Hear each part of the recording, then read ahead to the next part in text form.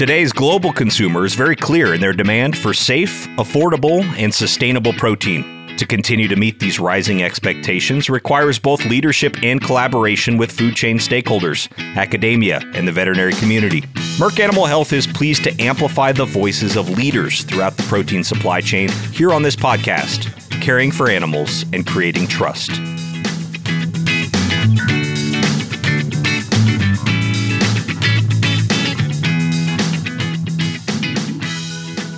Hi, so pleased you could join us for this very first episode of Caring for Animals and Creating Trust. My name is Tim Hamrich, and I'll be your guide as we explore the leadership that is taking place throughout animal agriculture. We begin our podcast series with an important topic that Merck takes very seriously, the well-being of our veterinarians. While most veterinarians are flourishing, there is a growing segment of the veterinary community that are struggling with issues such as stress, burnout, and even in some cases, suicidal thoughts. To better understand these issues and how they can be addressed, Merck conducted their second veterinary well-being study this year. Joining me today is Dr. Judson Vasconcelos, the head of veterinary and consumer affairs at Merck Animal Health. Originally from West Central Brazil, Judson has led the veterinary and consumer affairs team at Merck for the past 4 years. As a veterinarian by training himself, he connects deeply with his colleagues that are struggling in this demanding profession. To start our conversation, though, I asked Judson just to explain a little bit more about his team, the Veterinary and Consumer Affairs team at Merck. Yeah, so I lead the team called Veterinary and Consumer Affairs, and on a day-to-day basis, we're always looking for ways to help our customers and stakeholders to be successful navigating the current trends that we have in the marketplace. So we have a lot of trends that are impacting our customers. Given the trends, they could be impacting customers either on the livestock space, such as animal welfare, sustainability in different areas that are related to consumer requests, or on the veterinary space, such as the mental health issues that we will be talking about here, and different things that might be impacting the veterinary profession.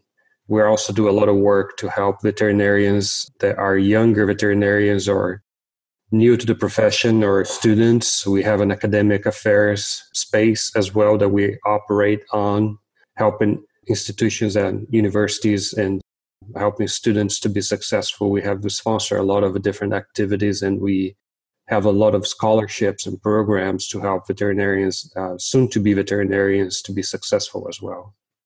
I asked Judson if, after originally pursuing a veterinary career, he was surprised to find himself in this role. The role didn't surprise him as much as the tremendous need that has risen up for these types of resources. Obviously, as I look back in my career 20 years ago when I graduated from vet school, I would not imagine that I would be doing what I'm doing today, simply because there was not really a strong need to address some of the trends that we're addressing today. I learned over the years that there was an increasing need. And then as I started doing what I'm doing now, it just happened naturally, right? That there was more of a need in the marketplace for the resources that we have, that our customers needed more resources to be connected to the value chain. We noticed that there was a disconnect. Our customers who are the livestock side, not necessarily talking to different parts of the food chain, such as all the way down to retailers and food services. We're now playing a role to connect them through events. We have a major symposium that we do every year called Advancing Animal Welfare Together Symposium, which brings together different parts of the food chain and the value chain, and I bring them all together for a conversation around animal welfare. So it's something that I don't find myself very surprised to see that, because it's just something that it's needed today. It's more needed now than it's ever been in the past. It's just needed because the world is changing. There is a need for more resources like this. So we're playing our role because we're also part of the food chain. We're also part of the supply chain. So from a livestock standpoint, we want to be involved in those conversations as well as in the companion animal side or in the veterinary profession side.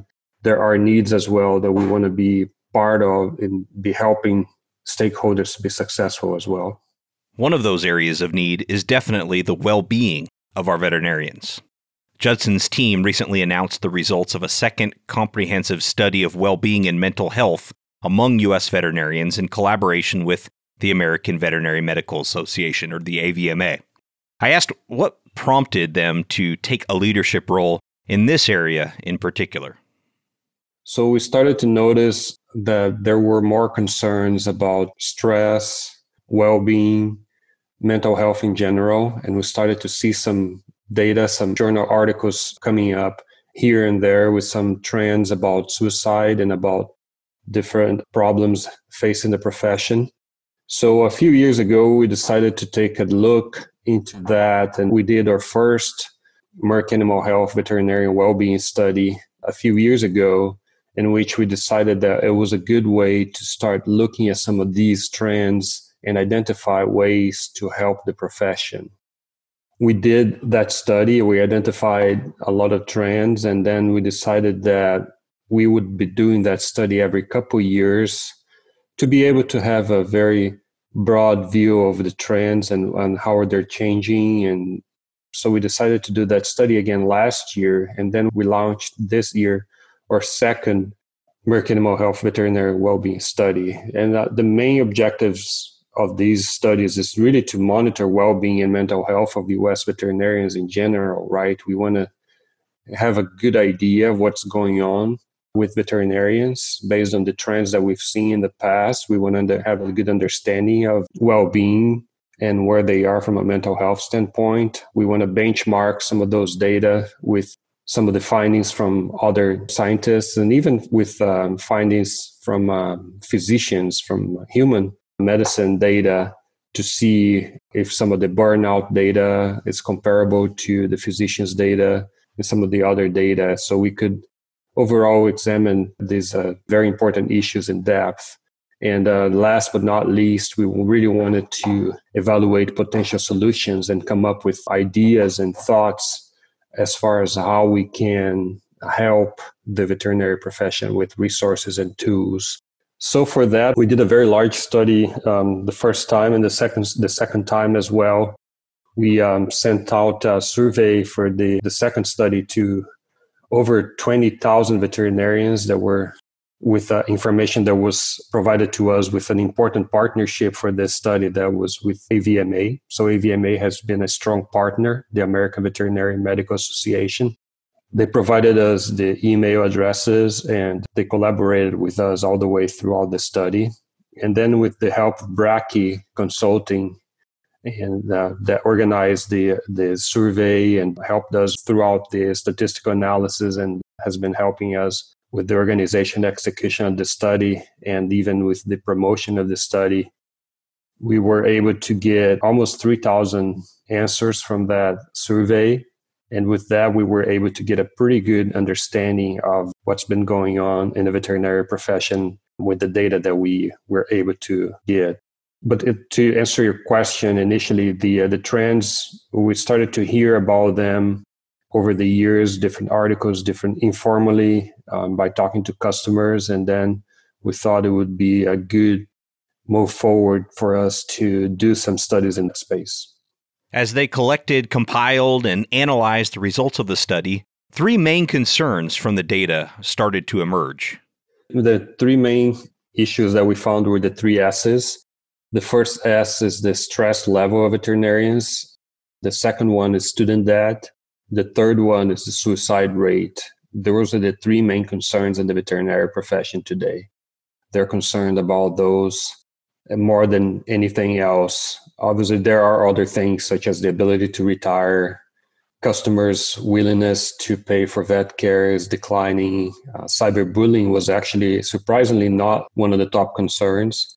So it's the three main ones are the three S's, that stress, student debt, and suicide rate are the three main concerns the veterinarians have that we identified in the survey.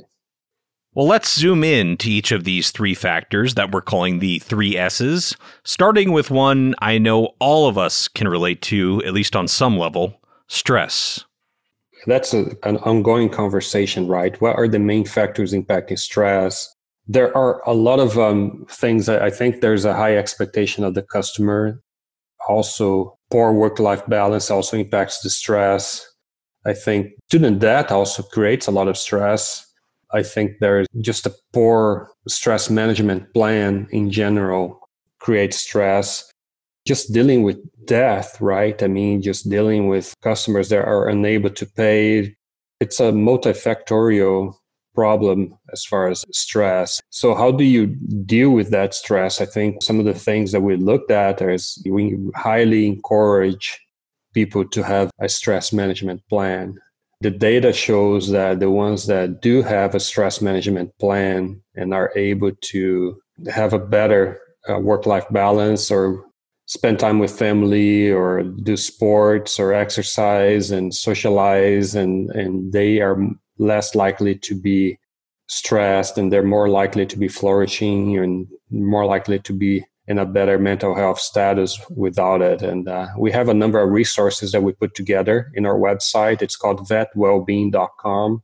So we highly encourage people to look into the resources that we have at vetwellbeing.com. You're going to find a lot of resources as far as how to manage stress. If you're interested in a stress management plan, there is a template available at the website he mentioned, vetwellbeing.com, which we've also linked for you here in the show notes. One stress-related data point that I think will surprise a lot of people is how many veterinarians would not recommend the profession to others. Even the ones who are in the profession today and they are practicing, if you ask them if they recommend a career in veterinary medicine, we get that for 52% of the veterinarians surveyed do not recommend the profession. So if you ask them about what the contribution they're making as a profession today, and they say, I'm invested in my work and I take pride in doing a good job, or my work makes a positive contribution to other people's lives, and those are ranked higher as far as job satisfaction, but still 52% do not recommend the profession. So we think it's a paradox, right? Because veterinarians, they want to take the low workload and they do things to be successful and to help their customers, but they do not recommend to others because they think it's a high burden to take. And as we looked at the data and we had a follow-up question. So why don't you recommend the profession? And they said, the first one was debt and the second one was low pay and salary, but stress and difficult clients and other factors are also up there with factors that impact why they wouldn't recommend the profession. To me, that's one of the highlights of the study. It's very interesting to look at the number of veterinarians who surveyed, and such a large percentage here of veterinarians do not recommend it to family members or friends to become a veterinarian. So that's shocking to me. It is shocking. I mean, I think most people outside of the profession view it as a very desirable way to make a living. We need to find ways to help our veterinarians and support them with these issues, especially because of the next alarming finding, the rate of veterinarians who have considered suicide. The key finding was that if you look at veterinarians that are likely to think about suicide when compared to non-veterinarians, veterinarians are 2.7 times more likely to attempt suicide. And female veterinarians, they have higher rates of suicide ideation than males, and males are more likely to attempt suicide. And those are extremely high numbers. They're even higher than in physicians. So yeah, that's a high number.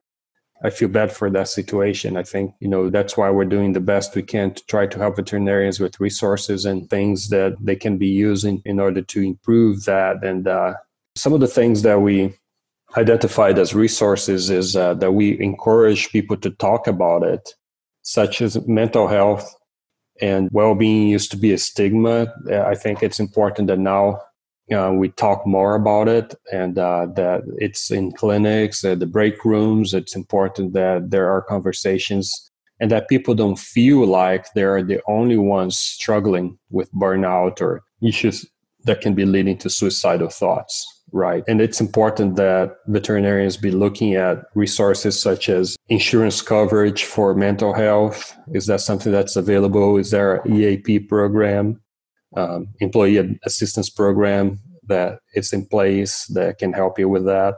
There are, even today, and given the current situation that we have today with limited mobility because of COVID-19, there are virtual or telebehavioral health solutions that are available out there looking at ways to help people going through difficult times.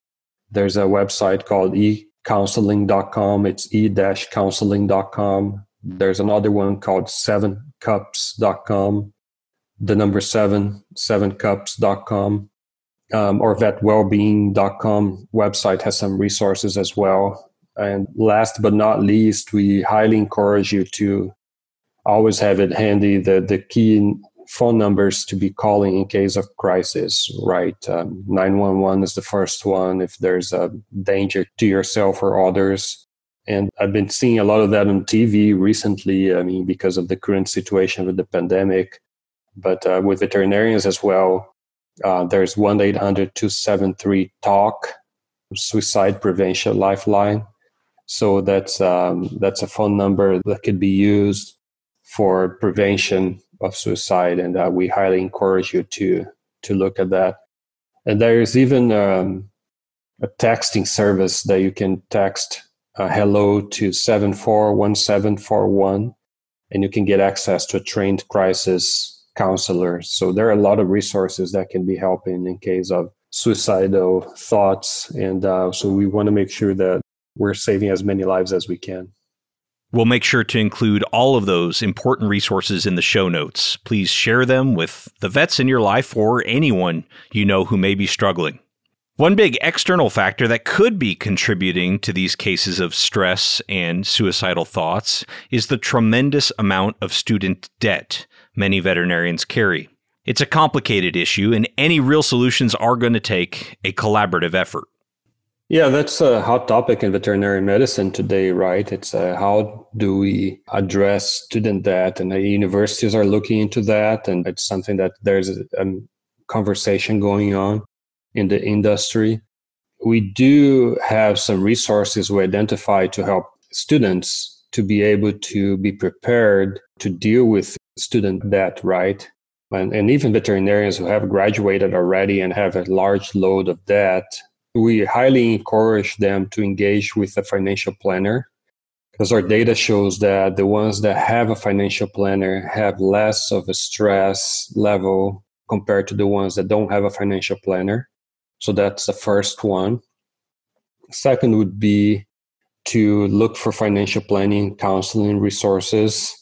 So there are a number of counseling resources, financial planning resources online that if you don't have a financial planner, if you go to a number of websites and different organizations are doing a lot of in that space. So that's just a deep dive into what the resources are to find financial planners. There's a financial planner association that can be used as a resource. There's a National Foundation for Credit Counseling that could be used as a resource.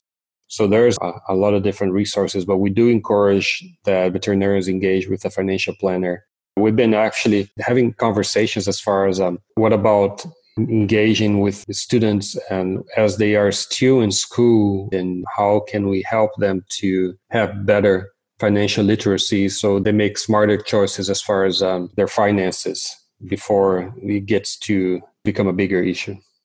In a lot of conversations about mental health, not just in the vet world, you'll sometimes hear of generational differences, namely that the younger generations tend to struggle more than maybe previous ones did. What did the data show about this?